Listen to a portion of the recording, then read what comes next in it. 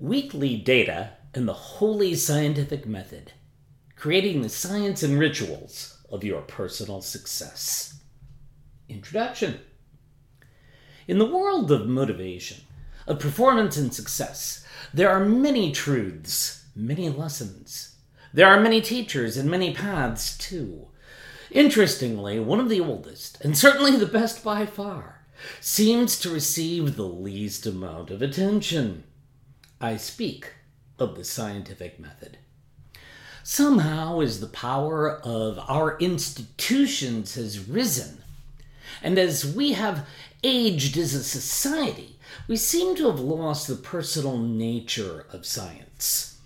In the famous good old days, scientists tended to be fairly lonely sorts, often rich, with loads of time on their hands, and some strange and burning passion driving them. The mad scientists of our horror films may really be closer to the truth of our past than we realize. Still, the tie from science to success is one that seems to be missed, whether we're looking back to the past or right here in our own lives today. We seem not to realize that there is, readily available to us, a science of personal success that we may create. That's right, create. No, not learn or discover. Why not?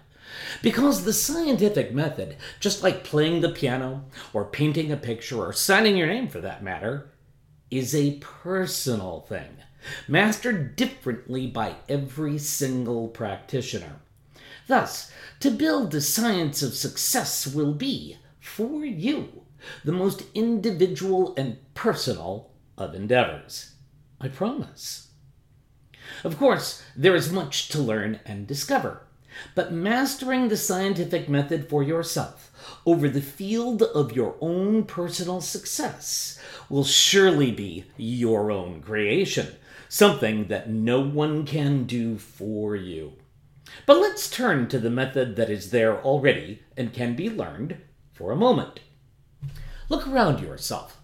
Are you reading this article on a computer or in a printed out version? The light you're reading by, does it come from the sun or from a man-made source? Do you grow the food you eat? No, of course not. It comes from the grocery store, fast food joint, or a restaurant. How do the various components of that food get put together, transported, cooked? Everything around you, or at least the vast majority, would either not be there at all, or would be there in a very different form, if it weren't for science and the scientific method. Sure, you know this. Everybody does. But it is really easy to forget, isn't it? And most of us don't really think about science or the scientific method very deeply, if we think about it at all. The purpose of this article is to do just that, to get you to think and deeply about the scientific method. We will explore the benefits that come from careful tracking, timely reporting, and deep understanding of your own personal performance data. We will try to build the beginnings of a new relationship to both science and data in the search for professional greatness. But of course, we will go farther than that, too. We will flow all the way on over to religion and to the rituals that convert religion into practice. And with all that romp in place, we'll focus, finally, on your weekly data and your relationship to it in the context of your lock-on report. Buckle up, we'll be moving fast. In part 1, which will be the main body of our work, we'll lay out the foundations of the method, its tie to religious ritual, and point the way to your weekly data report. Then, in part 2, we'll dig right into your most important weekly ritual.